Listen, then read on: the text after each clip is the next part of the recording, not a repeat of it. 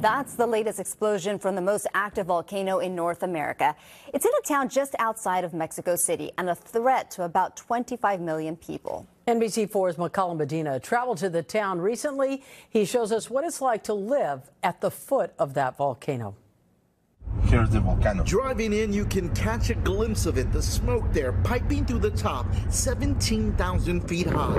As we pulled into the small town of San Pedro Benito Juarez, you can start seeing the mix of ash still on the road from the last eruption. Are you afraid to live here? Of course. Mauricio Vasquez Osorio owns a store on the edge of town and constantly worries about an eruption. I don't think so. We have the time to go somewhere, because we are too near. So close you can see it from his store, what locals affectionately call El Popo. Its full name is Popocatépetl. It's a Nahuatl or Aztec word that means smoking mountain.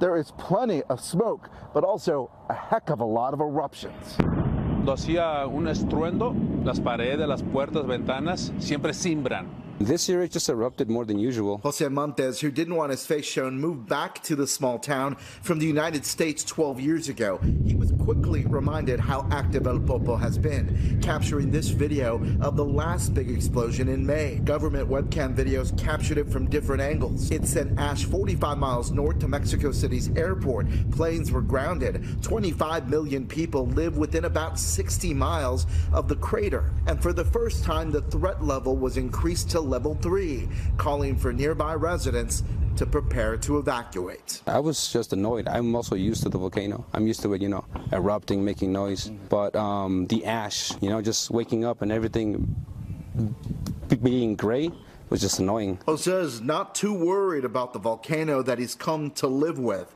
A volcano he knows could take everyone's life. After being here for 12 years, it just feels like if God wants to take us, they just let him take us. He knows a town of about 4,000 is in the biggest danger of a catastrophic eruption.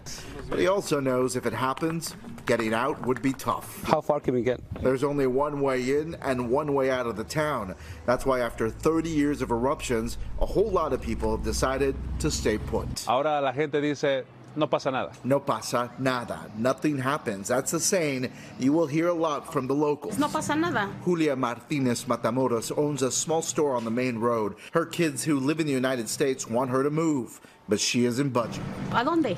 ¿Y como para qué tener que volver a regresar? Porque ahorita ya se calmó.